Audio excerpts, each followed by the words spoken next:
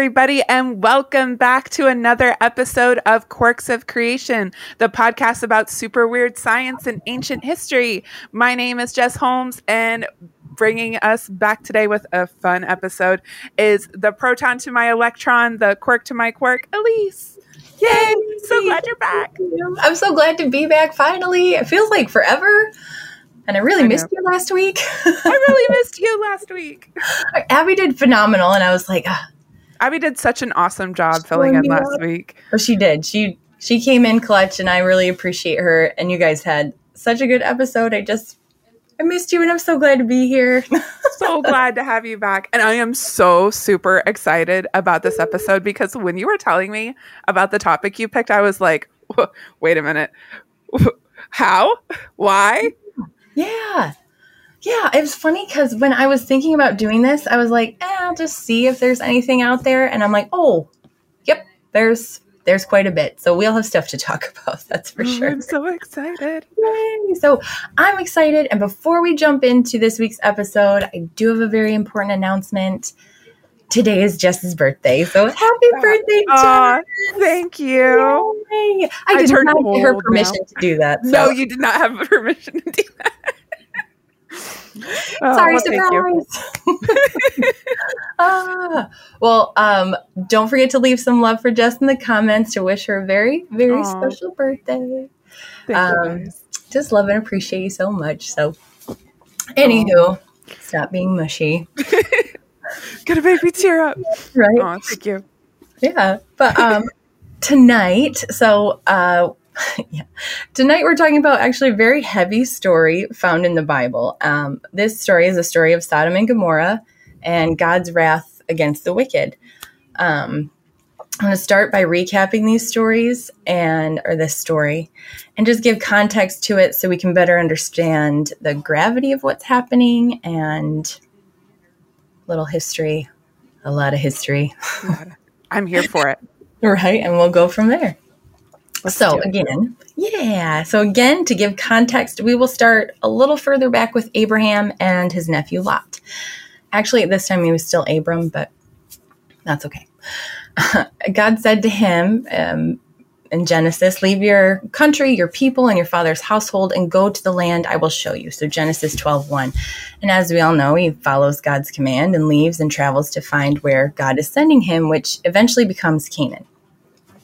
And during this time, Abraham's nephew Lot has joined him. And between the two of them, they've accumulated a lot of wealth. Wealth is in livestock and tents and silver and gold. And there was fighting amongst their herdsmen. And Abraham's herdsmen are fighting with Lot's herdsmen. And it's creating lots of tension. So Abraham basically says, hey, look, we're family, we're brothers. There's a lot of land here for the two of us. Let's not start fighting amongst ourselves. You go one way, I'll go the other. You go left, I'll go right. You go right, I'll go left. Just you pick. Let's nip this in the bud. Let's not let this continue. And so Genesis 13:10-12 says, and Lot lifted up his eyes and saw that the Jordan Valley was well watered everywhere, like the garden of the Lord, like the land of Egypt in the direction of Zoar. This was before the Lord destroyed Sodom and Gomorrah. So Lot chose for himself all the Jordan Valley, and Lot journeyed east. Thus they separated from each other. Abraham settled in the land of Canaan, while Lot settled among the cities of the valley and moved his tent as far as Sodom. Dun, dun, dun. Dun, dun. Narrator, and he did not know that this was a grave mistake. Right. Little did he know. And there's a lot of argument that it was already bad and he knew what he was getting into, but he chose to live there anyway. Yeah. And whatever, I guess, to each his own. But it makes you wonder what was going through Lot's mind when he picked that as a place to be. Because, places have a reputation like, I live in Georgia. Everyone knows Atlanta has a reputation. So choosing to live in Atlanta is like, what are you going there for? What you doing there? Yeah. I live in Michigan and everybody thinks that's Detroit. It's like, sure. Right. Detroit really has a reputation. Detroit has its own reputation. Exactly. So, right. Yeah. So I found that kind of an interesting little tidbit that I never really thought of before. But one thing I wanted to point out from the scripture here is the description of the Jordan Valley. Mm-hmm. So it says it's well watered and still is today, actually. And we'll get into that a little bit more later. It also says like the garden of the Lord. And this is a reference to Eden and the land of Egypt around the Nile. Yeah. So basically, Lot's looking around. And I think the picture in my mind is this way because there's like a lot of artistic pictures like this, so it's not original, but it's like Abraham and Lot are standing up on this hill or this cliff and they're looking out over all of it.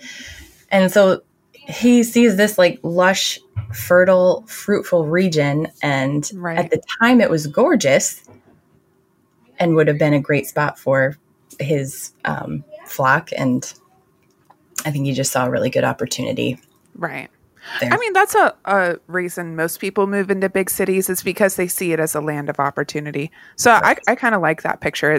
You see it for the beauty on the outside, not necessarily the sin that's buried underneath. Exactly. We're like, I can deal with that. Right. Or can you? Or can you? Or can you? And later I'm going to show you what this place looks like now. Mm-hmm. And what a stark contrast it is to like, it's this really short, but I think powerful description of the Jordan Valley, comparable to Eden. So I would think the best of the best kind of place. And now, spoiler alert, it doesn't look like that.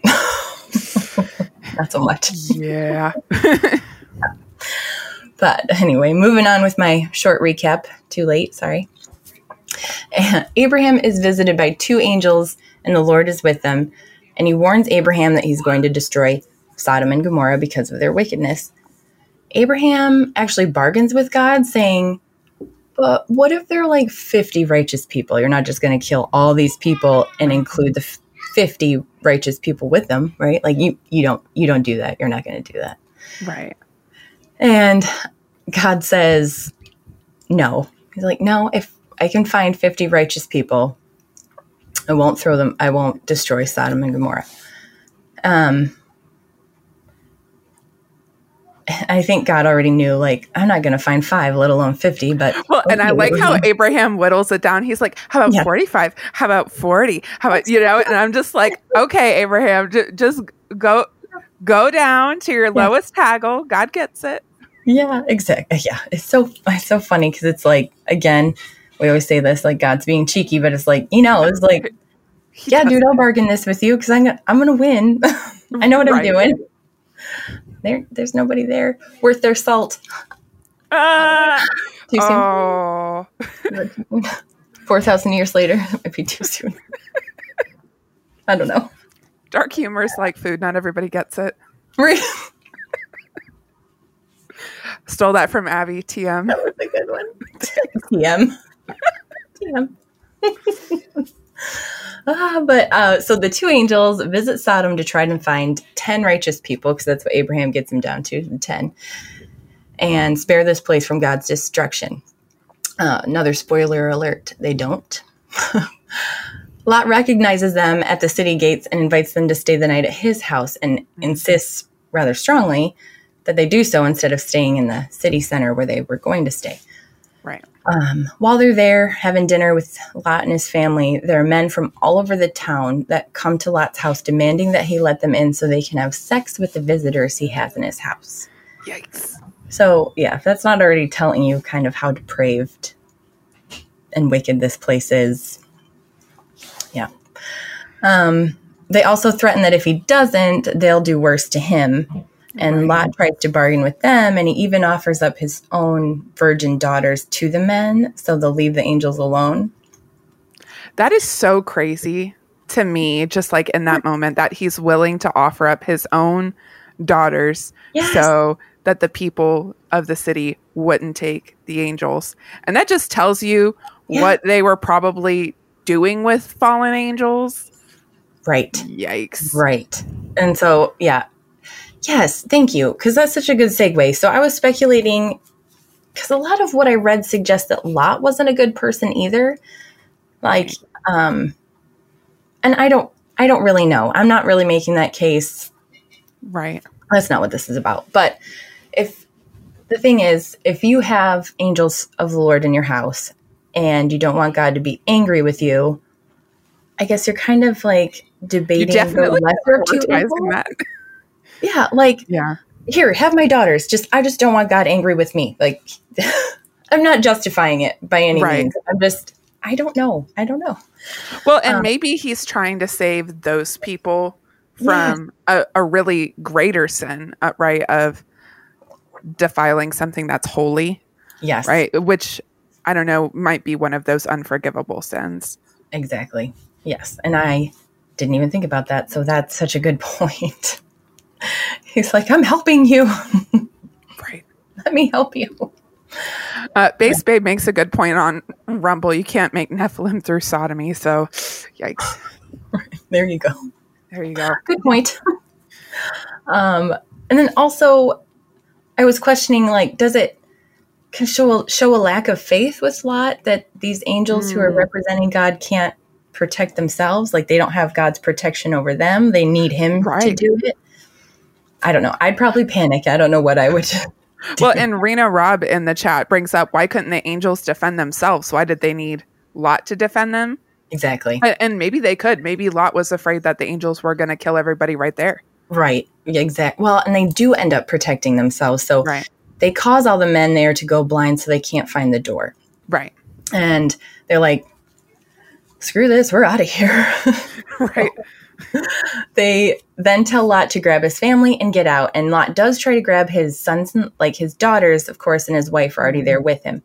But he tries to grab his sons-in-law, and they laugh because they think he's joking. So he's like, well, I tried.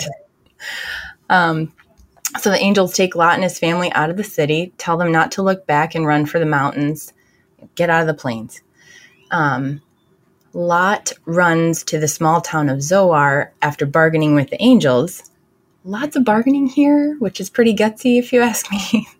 Like Abraham and then Lot. Right. I was about to say he might come by it naturally. It's a family trait.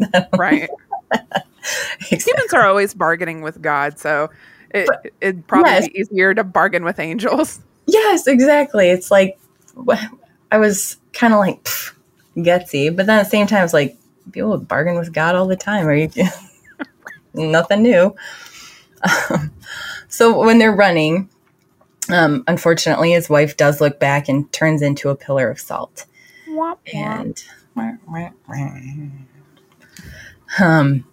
something to keep in mind too is that Lot was an old man at this time. So when the angels told him to run for the mountains, he's like, I don't think I'm gonna make it. Just with his little walker going, I'm going, man. I'm going. There's a little town. Can I just go there? And actually, this comes into play later. This running to Zoar. I'll talk about it more later. But just remember, him running to this town. Okay. And they spare it for him. And it's kind of cool how it plays into all the destruction that happens. So okay. So now, for the epic moment, that's always really short in the Bible. Genesis 19:24-25. Then the Lord rained on Sodom and Gomorrah sulfur and fire from the Lord out of heaven, and he overthrew those cities and the valley and all the inhabitants of the city and what grew on the ground. So not only am I going to literally destroy everybody, but you can't even come back here and raise this place up again. I'm going to literally salt the earth and ruin the soil so nothing will grow here ever. Yes, exactly. You're done. It's done. Move on. I'm over it. I'm over it. But always telling these stories makes me thirsty. And you know what goes down smoother than raining balls of fire? North Arrow Coffee. North Arrow Coffee. What a transition. I mean, I was giggling so hard when I wrote it because I think I'm so funny, but I'm not. We are proud to sponsor North Arrow Coffee, and it is truly delicious roast to order coffee. And the best part is, not only is it phenomenal, but 15% of all proceeds go to pro-life organizations. And that, my friends, is something to raise your mug to. Cheers. Cheers. So go check out North Arrow Coffee at northarrowcoffee.co. Order yourself some delicious beans and use code HawkHound to get 10% off of your order. I love it. Good. Rob Noxious did not see that coming, probably. That was good. You're welcome. I don't know if it's like good to compare coffee with raining fire from heaven, but it's smooth and delicious. Yeah. So there we go. There we go. Definitely didn't grow out of salted earth. No. So not such a smooth transition, but if God rained down fire and brimstone, totally wiping this place out, leaving no one left but Lot and his daughters, what could possibly be found there today? Now, is there anything left after so much destruction and about 4,000 years later? Surprisingly, yes. Do we even know where it is, like geographically? Yes, and I'm definitely going to show you. So what's funny, and I was going to talk about this in a bit, but I'll say it now, is there was an archaeologist who found it in 1924. Oh, wow. And it was pretty much overall accepted that this spot that he found was where Sodom and Gomorrah were. And it's not until recently that they've really started to debate this or try and say that it's other places. But if you look at the biblical text, which we'll get into, and how it describes, and that's exactly how this archaeologist found it in the first place, was he was just going off of the biblical text, like, well, it can't be here and it can't be here, so it has to be here, kind of a thing. Right. So, yeah, I'll get into that debate a little bit more, but it's interesting that it was accepted for a really long time for really good reasons, and now people are like, no. And mostly, it's also been widely accepted by secular scholars too. So, unlike 2 weeks ago when I was talking about the flood and how it was just like, you don't touch that. Like, you want to be mocked the rest of your career, you don't touch that. But with this one, it's more like, it's been widely accepted for so long, and I'm not quite sure why, except I think it's more to prove that the Bible doesn't have any historical context to it. You know what I'm saying? Like, no, you can't take that at face value or whatever. Right. Anyway. Maybe they would say that Sodom and Gomorrah did exist, but it wasn't burned up in fire from heaven. It just burned up because reasons. Yes. So it's more like the people of that time, it happened and it was a natural disaster, but it wasn't God or that they were wicked. Right. That's just a myth that came because of some weird natural phenomenon that happened here. So you decide. We'll get into it. But actually, before I start jumping into everything, we're actually going to move over just to Rumble and Odyssey.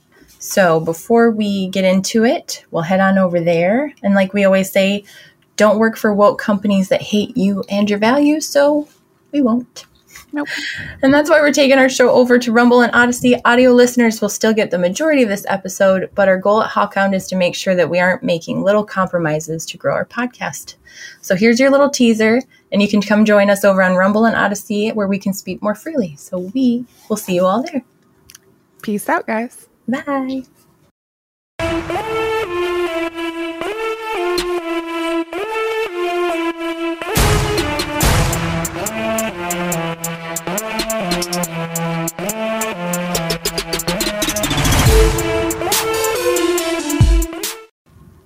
Now to get into the good stuff. Now we get into the good stuff. Yeah, I didn't want to. That was a little shorter than we normally do for YouTube. But everything else I'm going to jump into kind of, it can go, there's so much. There was no good way to like cut off. We want to save all the good stuff for Rumble. Yeah, and this stuff's for you guys over here. So that's right. They get what they get. Facts. Yeah. But anywho, so like I was saying, with archaeological finds and geological finds, there's so much more here than you would expect. And I had said this earlier, but when the idea first came to me, I kind of just half-heartedly looked into it, and I'm just pleasantly surprised to have all of this to bring to you. So I'm excited for it. Yeah. So I will jump into where they believed they found Sodom and Gomorrah. So this map that I'm going to share with you, maybe. Ooh. Yeah. So this map shows the Dead Sea and Canaan during the time of during the Old Testament. And going back to the time of Abraham again, there were 5 major cities, and they were called the cities of the plains. So you have Sodom and Gomorrah, Zeboim and Admah, and Zoar. Okay. So again, Zoar is the little one where he ran off to. And what's interesting is this down here, Site 21. It's hard to see, I'm sure, but that's where it's believed Sodom and Gomorrah were, and has been believed for a very long time. And let's see, it's not very on this map. To the Dead Sea. Very close to the Dead Sea. Yes, exactly. And that's a huge, huge part of this. Up here, north of this more, not that far, but north of that is where like Zeboim and Admah would be. And then Zoar was like in the middle. So, okay. So again, it's debated now on where these are located and what would be Sodom and Gomorrah, or, are they just one of the 5 cities? Is this one Sodom? Is this Gomorrah? Who knows? But, how could we know? And I'm glad you asked. So I do believe that what was found in 1924 is Sodom and Gomorrah and is still relevant today. So it's located on the southeast side of the Dead Sea, and it is now Jordan. And going off the Bible's description, there are 2 major points I want to share with you. So the 5 cities of the plains had 5 kings in Genesis 14 going into battle to defend their cities in the valley of Sodom, which is a reference to the Dead Sea. Right. So it's not unreasonable to expect that these cities of the plains are near the Dead Sea. And then the second major scripture here is in Genesis 10:19, and it's laying out the boundaries of Canaan, and it gives us 3 points. So you're going west along the Mediterranean coast, and then actually, I'm going to pull this map up one more time because, so what you have is, the Mediterranean over here on the west, further north, if I can find it, way up here, sorry. Sodom, and it says Sodom in the north, and then all the way down to Gaza, and then excuse me, and then it says you turn towards the direction of Sodom and the rest of the cities of the plains. The only way to go from here is east. If you go west, you're gonna hit the hit the sea. North, we know what's north, and now we know what's south. So, by deduction, right, you're going east. Right. Okay, but that still leaves like a really vast area. Is it the west side, the east side, north, south? Like I said, believe it's the southeast side of the Dead Sea, and it was widely accepted, but I want to get into the archaeologist who discovered it really quickly. He was a genius. His name was William Foxwell Albright. Have you ever heard of him? I haven't. And I just want to point out real quick that everybody in the chat is being super generous today. We just got a $20 Rumble rant from Wartime Propaganda that says happy birthday. And we got a hyper chat on Odyssey that says happy birthday. You guys are awesome. Honestly, you guys are the best. So thank you so much. I'm feeling so loved right now. Yay, you should. Happy birthday. Oh, thank you. Sorry, I didn't mean to interrupt. I had not heard of this archaeologist before. I'm very excited to hear about what he has done. He's pretty cool. And he's considered the grandfather of biblical archaeology. So I'm not saying he's a genius out of any personal opinion. He was highly praised for his work to corroborate biblical accuracy and his scientific work in archaeological excavation. And he, for example, used, like, instead of carbon dating, he would date places based on the pottery. Ooh. Yeah. I definitely want to talk more about him, and kind of, he has touched like every area of biblical archaeology, and it's just amazing. He was also the one, he was like the premier scholar to confirm the authenticity of the Dead Sea Scrolls. Okay. Which I didn't know that. Right. Yeah. It just like one of many contributions he's had in this area. Right. But yeah, he was the first one to find Sodom and Gomorrah and found it in 1924.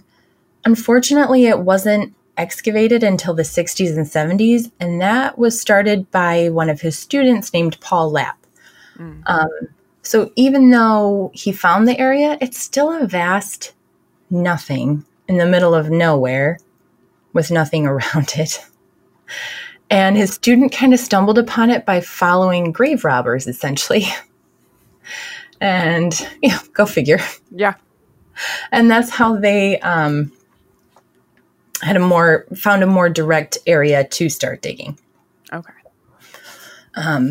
Another, like, important part about this, like west side versus east side and north and south. So this area that he found, it only receives 2 inches of rainfall every year. So it's very dry and desert-like, which, what a surprise. Right. Yeah.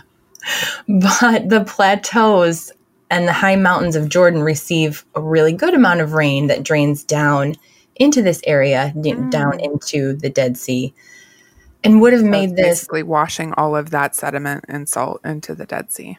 Yep, exactly. And it just, before the earth was salted and totally destroyed, it would have made it a lush and verdant plain as described in the Bible. And also the mixture of like the water and the heat from the desert, just what a beautiful combination for agriculture in that area. Yeah. And another reason east versus west and the south side is on the west side of the Dead Sea, there's no archaeological sites that have been found over there. Oh, wow. Like, at all. So while the west side also technically fits the biblical description, there's nothing to be found to dig up or examine, or at least not from this time period, which is the early Bronze Age. And that has to do with water too. So on the west side, you have the Negev desert. And instead of mountains bringing down the rain, it is and always has been just desert and no water. So there wouldn't really have been any advantage to being over there like there is on the east side. But still, it's not an exact location. And these digs in the 60s and 70s were mostly the cemeteries. People who died before the city was destroyed, and there were still people around to bury them. Right. Because nobody's going to bury... Who's left to bury all of Sodom and Gomorrah? Exactly. And like I said, Lot was old. I don't think he was going to do it. No. Or if that he even cared. But, again, too soon? Maybe? I don't know. So we don't have longitude and latitude or anything helpful like that from the Bible, but archaeologists still have other very specific things to look for in these areas. And I find this so interesting because I never would have thought of this. I'm not an archaeologist, but typically when you have a dig site, you have one layer of the city that was either destroyed or becomes ruins or whatever. And then another city is built on top of that because that city was there for a reason and there's still good resources or whatever. Right. And then that either is destroyed or becomes ruins, and another's built on top of that, and so on and so forth. And you would just have multiple layers or multiple tells over thousands of years showing each city that was there. Right. With Sodom and Gomorrah, since we're going off the biblical story, they're looking for a destruction layer with nothing built on top of it because they were burned and uninhabitable after this. And Deuteronomy, wow, words are hard sometimes. I don't know. Words are hard. Deuteronomy. Deuteronomy. What? Now it's just a funny word. Yeah. Right. The one nobody reads because it's like dry. Exactly. That one that's there, and you're like, yeah. Chapter 29, verse 23 says, "The whole land burned out with brimstone and salt, nothing sown and nothing grown, where no plant can sprout, an overthrow like that of Sodom and Gomorrah, Admah and Zeboim, which the Lord overthrew in his anger and wrath." So something I didn't realize until I really dug into this is it's not just Sodom and Gomorrah. Right. 4 out of the 5 cities of the plains were completely destroyed. I don't know how I missed that. And that's probably because, like we were just saying, Deuteronomy is one of those ones. Our eyes kind of glaze over. We're like, okay, let's get through some of this. But it has something really important there. Yeah. Yeah. Because, I know, you hear the stories and you hear the Bible stories as a kid, and then you grow up and you read them for yourselves. And yeah, you kind of sleep when you're reading Deuteronomy, and then, but I didn't, again, this is what you missed. This is what we missed. Exactly. There's still so much good stuff in there, I swear. But so it's not just one city, it's multiple cities that were completely destroyed by fire with absolutely nothing built over top of it after all these years. Wow. Yeah. And so we have 4 out of the 5 cities destroyed, and Zoar was saved because this is where Lot ran with his wife originally and daughters before she was turned into salt.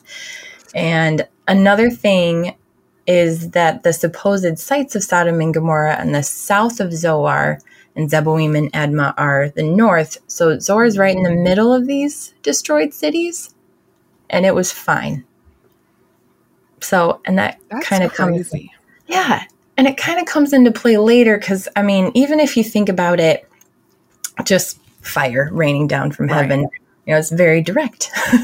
Yes. So going this way, and leaving them alone. And that, again, kind of comes into play when you're looking at some of the theories as to how this happened and how to explain what is left there. Right. So how were these cities destroyed? And little tangent, but what always astounds me is how God uses nature, uses his own creation. Right. To create these disasters. For example, when you look at Jericho, there are theories that the vibration from the marching and shouting and the horn blasting caused the mortar to break and the walls to tumble. Have you heard that theory? I have. Yeah. I don't know how much validity. Yeah. Oh, I agree. I don't know how much validity there is to it, but it's a theory I've heard and find fascinating. And then there's the theory that Moses parted the Red Sea because of a strong eastern wind, which I've never heard that one. How strong does a wind have to be to part it and like it was parted? It's not like it was just blown to one side. And it's like, okay, I know that one's even more of a stretch for me, right? But I kind of read that one offhand when I was doing this research, and I was like, that's something I've never heard and we'll consider later, but seems a stretch, but right. And then, we talked about the flood and how it wasn't only caused by heavy rains, but the earth opening beneath and the water flooding in from below, and kind of threw out the ring woodite layer as one of the many possible options. But my point is, I just find it fascinating. He could just do whatever he wants, but you can find evidence of him using his own creation to do what needs to be done. Like he created these rules and he works within them, if you will. Does that make sense? Yeah, that's the thing I think people miss about miracles is God created everything. So everything is a miracle. The fact that you wake up the next day is a miracle. The fact that you're breathing in and out is a miracle. So for us to say nature's not miraculous is to dismiss how complex and amazing it is. I'm so narrow-minded and short-sighted to not see all the beauty that this is and how beautifully he's put this all together. Right. So it's yes, he can do anything he wants to, but the fact that he's using his own laws and rules, it's like he knew what he was doing. He made the game. Why isn't he going to play by the rules, right? Exactly. So again, a little tangent there, but I like it. We don't need these things to be true because we still believe that God did these things. Evidence isn't needed for our faith, but it can strengthen it, or at least bolster our confidence. Just something to consider. So moving into some of the theories that we have, I'm going to start with kind of what I think are not really crazier, but less likely in my opinion. But so the one theory is that it was an air blast from a meteorite. And have you heard of that ever happening? Air blasts from meteorites? An air blast from one? No. Yeah, me neither. That's interesting. Yeah. There are actually two modern examples of this happening, and they're Chelyabinsk. Yeah, Chelyabinsk meteor in 2013. Do you remember that one? Because I briefly, remember, a meteor in Russia. I was so deep in college at that point. I didn't know what reality was. I just knew chemistry textbooks. So there was no real life outside of right. Yeah. I remember those days. Go outside and you're like, oh my gosh, sunshine. There's just these 4 years I don't remember because it's I was in college. So it's well. I'm just surviving right now, people. Yeah. I've got my ramen noodles and my textbooks, and that's it. And that's it. Yeah. Yeah. When I read about this, I was just kind of oh yeah, I remember there was a big meteor over Russia, but I was that's it. Yeah. So I'm going to pull up actually an article from planetary.org because I think they just describe the events very succinctly. I love it. Yeah. So let's pull this up and read together. Maybe. Group reading. Y'all didn't know you were joining a book club. Just kidding. It's pretty short. So what was the Chelyabinsk meteor event? On February 15, 2013 at 9:20 a.m. local time, residents of the city of Chelyabinsk, Russia, witnessed something few humans ever have, an asteroid exploding in the atmosphere. The event was well documented almost by accident. Dashboard cameras in the cars were very popular in Russia at the time, and many of these cameras captured video recordings of the meteor, this streak of light across the sky, and the great flash that came when the asteroid exploded. So the asteroid responsible for the event was about 20 meters or 66 feet in diameter and entered the atmosphere at a relatively shallow angle with a speed relative to Earth of about 19 kilometers per second. Wow. Which is 42,690 miles per hour. And again, one of those big numbers that just flies over my head. I can't even imagine that speed. So I won't. It's fast. Yep. Super fast. Super fast. So when it hits the Earth's atmosphere, it began to burn up and then exploded about 30 kilometers or less than 19 miles above the surface. The explosion created a flash that was briefly brighter than the sun and a shock wave that is estimated to have released the same amount of energy as 500 kilotons of TNT, around 30 times more energy than the atomic bomb detonated at Hiroshima. Wow. Yeah. That's holy cow. Luckily, the explosion happened high enough off the ground that its energy was mostly absorbed in the atmosphere.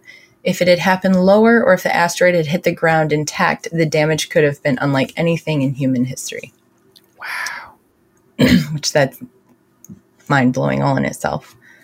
The explosion wasn't without consequences, though. It created a shock wave that traveled through the atmosphere and reached the ground, damaging 7,200 buildings across 6 cities and sending 1,500 people to local hospitals and clinics with injuries. Most of the injuries were caused by curiosity, so people saw the bright flash and went to their windows to look outside. I know, I was like, who wouldn't? Right. and that meteor is flying so fast, it's breaking the sound barrier. So, of course, it's going to shatter all the glass in all these homes. Yep. And so they saw it before the Well, yeah, because light moves faster than sound. Exactly. Yeah. So the shock wave, traveling at a slower speed, arrived later and shattered the windows, injuring people with flying glass.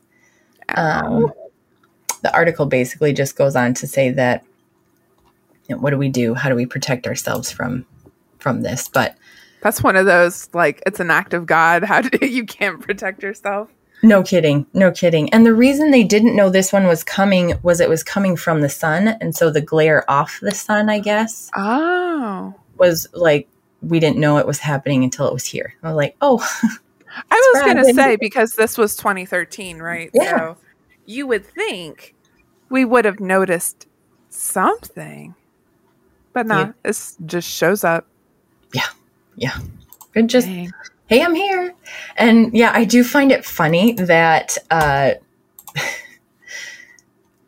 dash cams were popular at that time. So right. Yeah. And though I do have a little video of it. I won't show the whole I was going to thing. ask. Yeah. It's just crazy. So it does share the sound of the shockwave, so it's a little loud, but let's do it. Warning, here we go.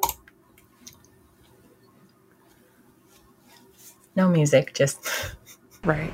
Yeah. Wow. Yeah. Wow.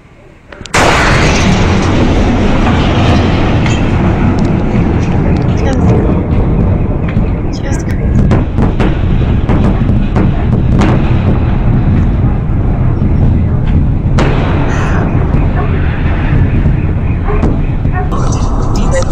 We'll just show one more of the lake.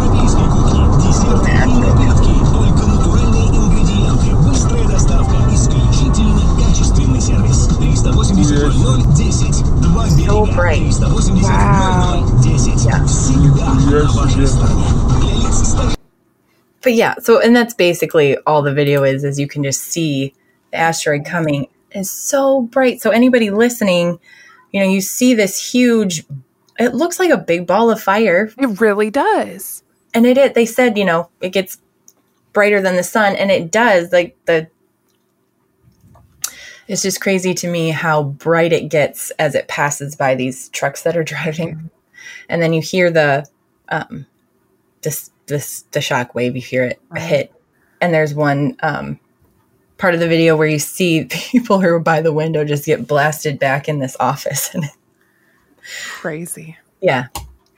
So, I like what Bookstore Thor says over on Rumble. Russian dash cams are practically their own genre of film. I mean, that was pretty good. That's a good one. We have all the entertainment we need right there. Goodness gracious, great balls of fire. If I was thinking, man, I'd have had that. That was good. That was good, Freda. I loved it. Mm-hmm. I did too. That was quick. I like it.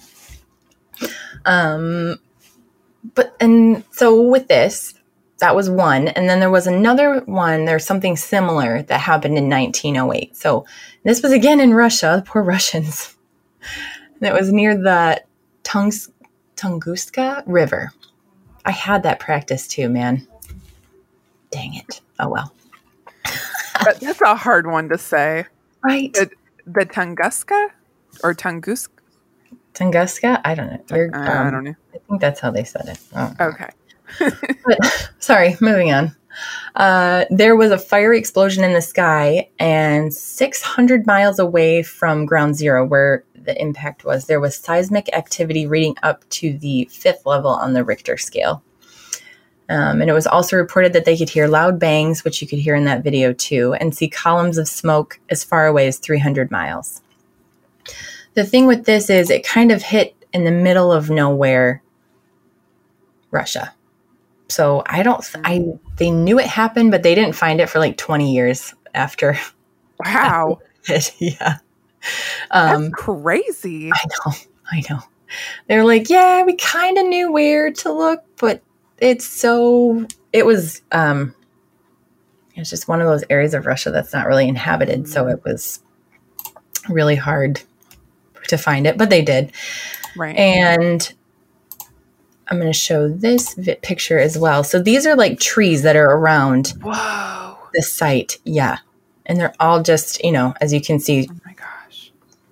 I don't know how you describe that, but they're all bent away from where the impact was. So again, just devastating, huge, crazy, all this stuff. Insane. Yeah. And it's like, okay, cool. But I'm sure you're all wondering what this has to do with the cities of the plains. Another good question. So according to the Smithsonian Magazine, experts, when you're looking at Sodom and Gomorrah, because they're saying that this is what happened there. Right. So experts failed to find a crater at the site of Sodom and Gomorrah. They attributed the damage to an air burst created when a meteor or comet traveled through the atmosphere at high speed. It would have exploded about 2.5 miles above the city. So, yeah. So the one in Russia, again, it was 19 miles above in 2013. 19 miles above. They're saying that for this to be the case and to have destroyed the cities, it would have exploded about 2.5 miles above the city in a blast 1,000 times more powerful than the atomic bomb. Whoa. Yeah. Which is crazy. And so with that, air temperatures rapidly rose above 3,600 degrees Fahrenheit. Clothing and wood immediately burst into flame. Swords, spears, mud bricks, and pottery just begins to melt. I mean, almost immediately, the entire city was on fire. Dang. Yeah. So that in itself is a crazy theory, just crazy in that. Wow. Yeah, that's crazy. Wow. But I do struggle with this theory for several reasons. It's certainly not improbable. The fact that, like in 1908, they could see the smoke so far away corroborates with Genesis when it says Abraham looked out at Sodom and Gomorrah and saw the smoke like a funeral fire just rising. Right.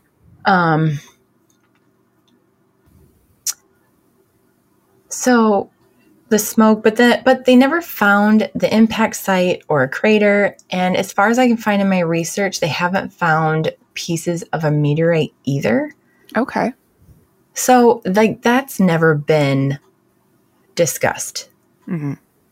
And I don't know a whole lot about that part of it and didn't have a whole lot of time to jump down that rabbit hole. There's so many rabbit holes. There's so many. Which is awesome, and I love it. But I was like, okay, I have to narrow it down. We have to narrow it down.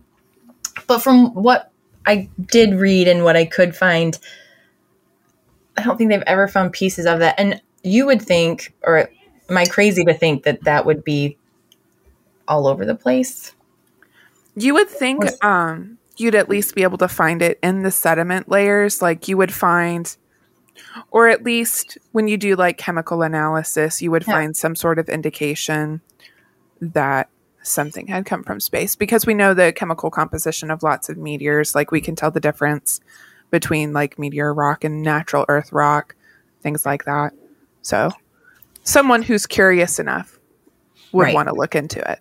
Would want to look into it. Exactly. So it explains some things, but not everything. Right. I still think it's a little bit of a stretch. And also, if we believe that Zoar was in the middle of these cities and it wasn't impacted, right, that just doesn't really add up either, because I don't think it's going to like jump. Yeah, there's no way you can have, destruction blast here, destruction blast here, safe zone.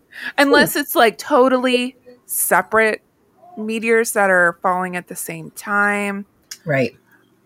That would be an amazing coincidence, because the whole point of having the gas giants is to protect us from meteors like that. Exactly. And that to me also would be like, well, it was divinely guided. So it's it's still not, again, not improbable, but just, I think this one's more of a stretch. Just leaves us with more questions. Yeah, exactly. Anyway, it doesn't explain one other thing either. So no crater has been found, but what has been found, and what I think is the best, I saved it for the last, are the balls of brimstone or balls of sulfur that have been found in the areas of Sodom and Gomorrah. So, oh my gosh. In all the plains. But so this video I'm going to bring up is Joel Kramer, and he is an archaeologist that lives in Jordan, and he's been there for about 15 years. He's been to these sites, again, for years, been studying this for years. In this video, when he's talking, he starts out at an archaeology museum in Jordan where they have the balls of sulfur on display. And from there, he talks about it, breaks it down, shows us kind of what these can do. So I'm going to get us going with that. Caused these cities in this area to be burned in the ancient past. Now, when I first saw this display, I got really excited, and I went and scoured the archaeological sites searching for sulfur balls, and I couldn't find any anywhere. And so one day I was guiding a well-known geologist through this area, and I brought him here to this museum. I showed him this display, told him my dilemma, and he said, oh, well, these would not be preserved on land. They would only be preserved in water. And so he encouraged me to go look for them in the areas that were... Sorry, I am going to pause really quickly because I do want to point out in this video, you can see the desert. You can see what's not growing. But then if you look further over here, you can see what is growing. So you can see the juxtaposition, and you can see the potential that this area would have had before all of this. So, again, little tangent. I like how there's just this little, it's like an oasis in the middle of a desert. Yeah. It's crazy. Yeah. I like it, but I'll let him keep going. Here we go. Okay. Were once under the Dead Sea. And so I went down near the shore of the Dead Sea and looked in these areas where the Dead Sea waters have receded. And this is when I started finding sulfur balls. All right. So I'm going to get past this ad real quick. Gotta love ads. I gotta love the ads, for sure. That is so fascinating that sulfur is being found in this area. Yeah. And it's so unique. But I'll get into more about that why. But I'm going to get to where he finds them. But he basically, the geologist was like, well, they would have hit the earth and would have just made everything catch on fire. So the only place you're going to find any remnants of this would be where they came into the Dead Sea when the Dead Sea levels were higher. And so they were extinguished and then preserved. And now that the Dead Sea's sea levels are lower, or the level of water is lower, I'll show you how many he finds in a minute when I share it again. Yay, technology. Did you want to see this? Oh, I'm sorry. You're such a tease, Elise. Oh my gosh. Just kidding. Okay, here we go for real. Okay. Sulfur balls. Here. Here. Here. Look at all of them. There. Sulfur ball. Sulfur ball. Everywhere. And they're just everywhere. So as he's walking through this dry area, he can't go more than, 2 inches without finding another one. For anybody listening, so right now he's just gathering. He's staying in one spot and just gathering these white balls of sulfur that, good size.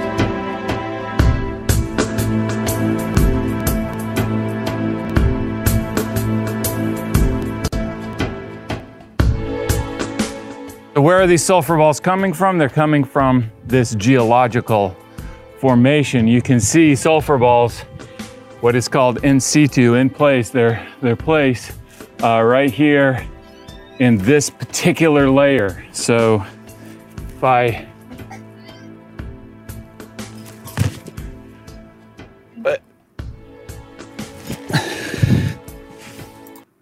And so he's just gathering more, but then he lights them on fire, and that's the other part I want to show you. Yes. Yeah. sulfur balls, just to show you how flammable they are. I got to be careful because, man, when you get a whiff of these things, sulfur really stinks. Nasty. Sulfur stinks so bad.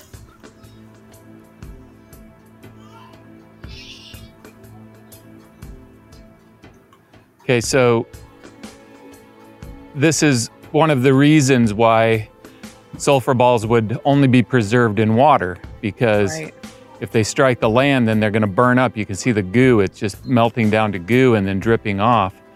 So really, anywhere that they would have landed on land, they would have burned up like this, and they would have burned anything flammable around them. This is how the cities in the plain were burned. However, if they would have hit the water of the Dead Sea, that would have extinguished them, and therefore they wouldn't have burned up, and they would have sank down to the bottom of the floor of the Dead Sea and been preserved in a geological layer. Oh my god. It just melts. Like, it's like a thick goo. Yeah, sulfur is gross when you burn it. The smell alone, but yeah. So, wow. Yeah, just so crazy. There's so much. I just love this part of it. Like, this just, I don't know, gives me tingles, goosebumps, because it's just a I think, very tangible evidence of what happened. And I'll explain more of that. So, I first want to talk about how he sees them all over the place when he goes to that area.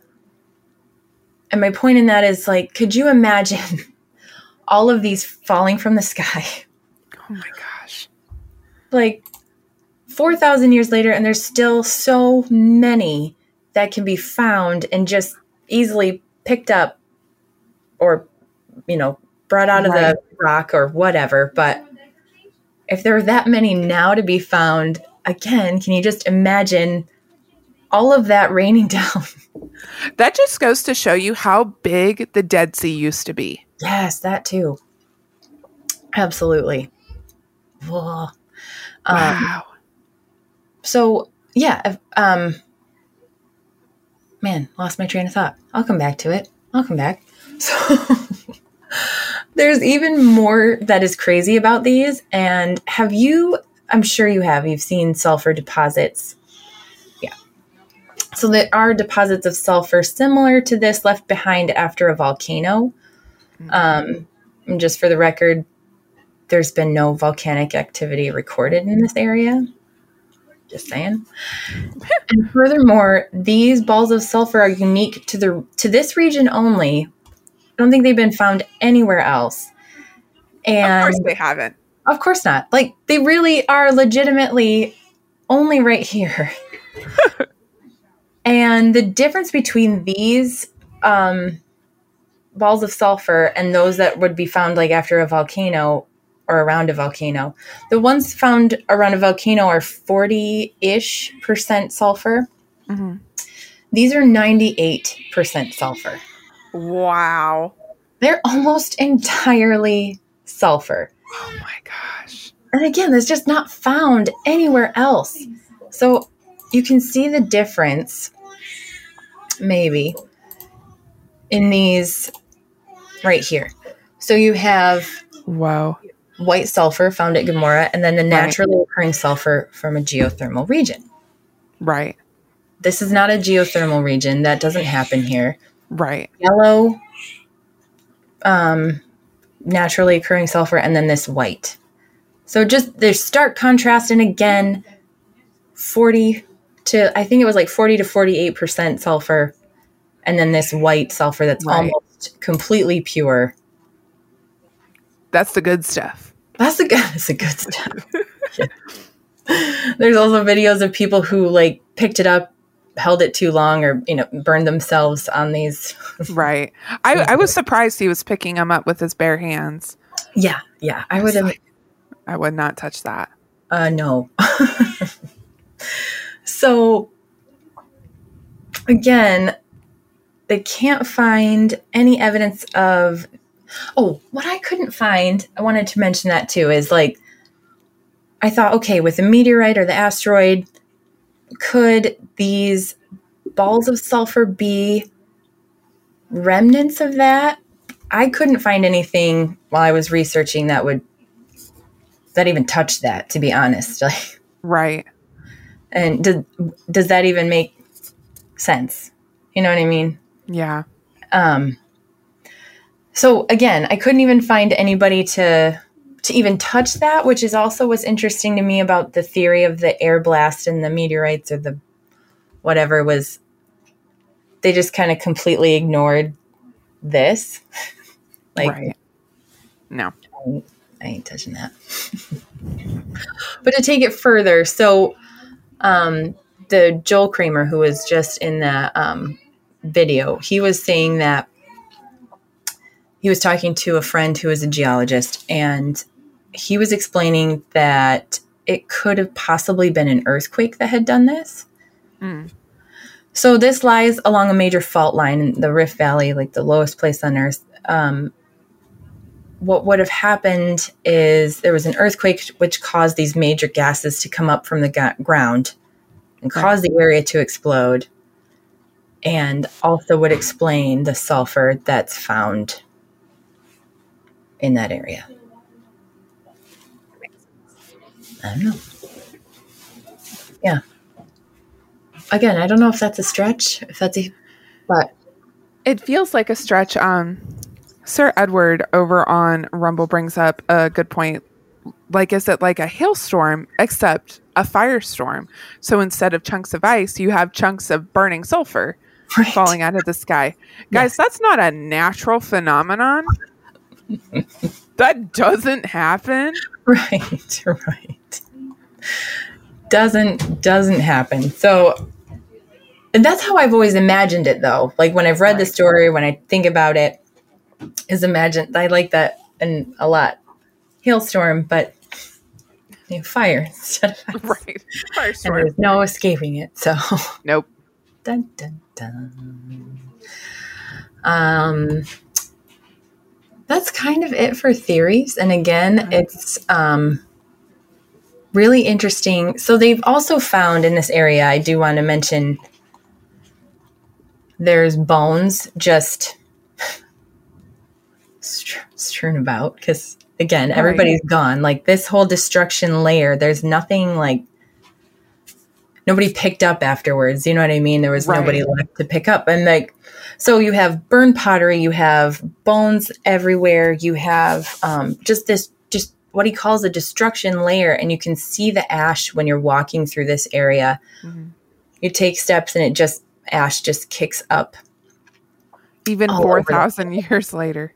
Even 4,000 years later. And again, all this time and still no one has moved into this area, really touched this area. Wow. Even now it's completely desolate. Like people don't go there to visit. Right. Like the only people who've really been there are these archaeologists who are exploring it. But it's not a place people go to. Like when you go on a tour of where Jesus walked or Right. things like that. It's not even a part of it. People just don't go there. And it's just so desolate and crazy. I just find it so crazy that it's untouched. It seems like only barely touched by archaeology. Like it feels like there could be so much more we learn there, but maybe the land just feels so, I don't know, evil. Wrong. Wrong. Because I mean, it's a place God burned up and salted because it was so evil when it was in its heyday. Right. I don't know. I know. And I couldn't really find a good answer for that either, unfortunately. And that bums me out. I mean, you have this one guy who lives there, like I said, and he's been going to these places and these sites and digging and finding things. But at the same time, it doesn't seem like it's been a huge priority for anybody. Right. Freda over on Rumble mentions, didn't God say it would stay desolate? I mean, yes. Yes, he did. And not just like in Genesis, but it's the prophets say it. Right. The God and his disciple, or God, yes, Jesus and his disciples all reference this as like, this is a warning, you know? Yeah. This wickedness, they were so wicked and evil. And this is a warning of God's wrath and what could happen. And I think I didn't write this down, so I might mess this up. Forgive me. But there was also a warning that this was going to happen to Babylon as well before Babylon was destroyed. Right. You know, you'll end up like Sodom and Gomorrah if you don't change your ways. And right. That we know what happened to Babylon. Yeah. Wasn't so good for them either. So yeah. So before we go into the chat and yuck it all up together, I do want to say that I just want to bring in the heaviness of this. So like, unlike Noah and the flood, God didn't promise that he would never do this again. Fair. And there was no rainbow after this one. It was like, let that be a lesson to you. Right. And the story of Sodom and Gomorrah, you know, like I said, it comes up in the Old Testament and the New Testament several times and is a warning to us for the end times. And beyond that, too, I just want to discuss like the gravity of it. So when you think about it, it's really easy to step back and read it as a story. And, you know, it is to an extent. But also, as I kick my desk, just keep in mind that, or put yourself in that position for just a moment, like being in this city. I mean, men, women, children, nobody was spared.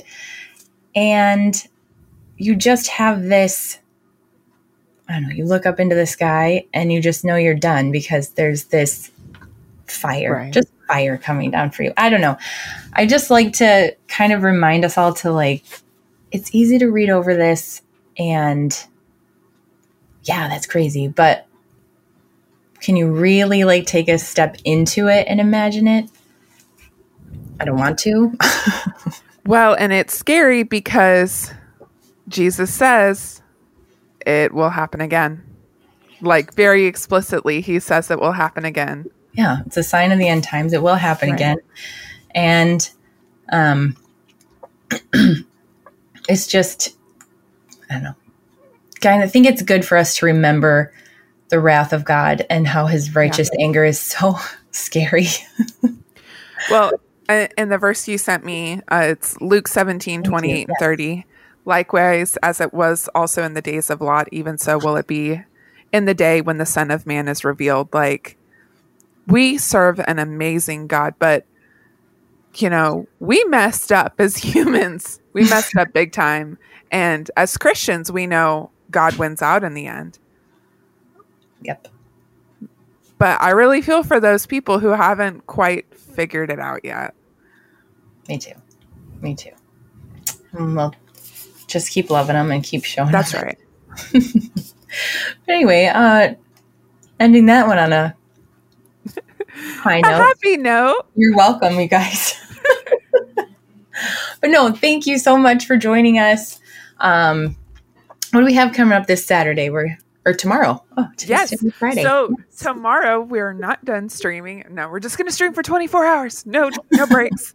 No. So tomorrow, everybody at Hawkhound is getting together for our monthly dog pile. So everybody, Abby, PJ, Katie, Zed, and the both of us will be there at 7:00 tomorrow to just chat with you guys, hang out, talk about some current events, maybe talk some weird science and ancient history. You never know.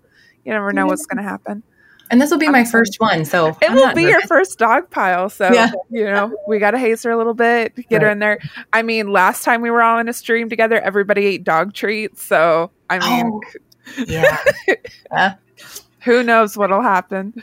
Who knows? Tune in to find out. And then what are you bringing for us next Friday? So next Friday, I'm about to bring out the big guns, and we're going to talk quantum theory.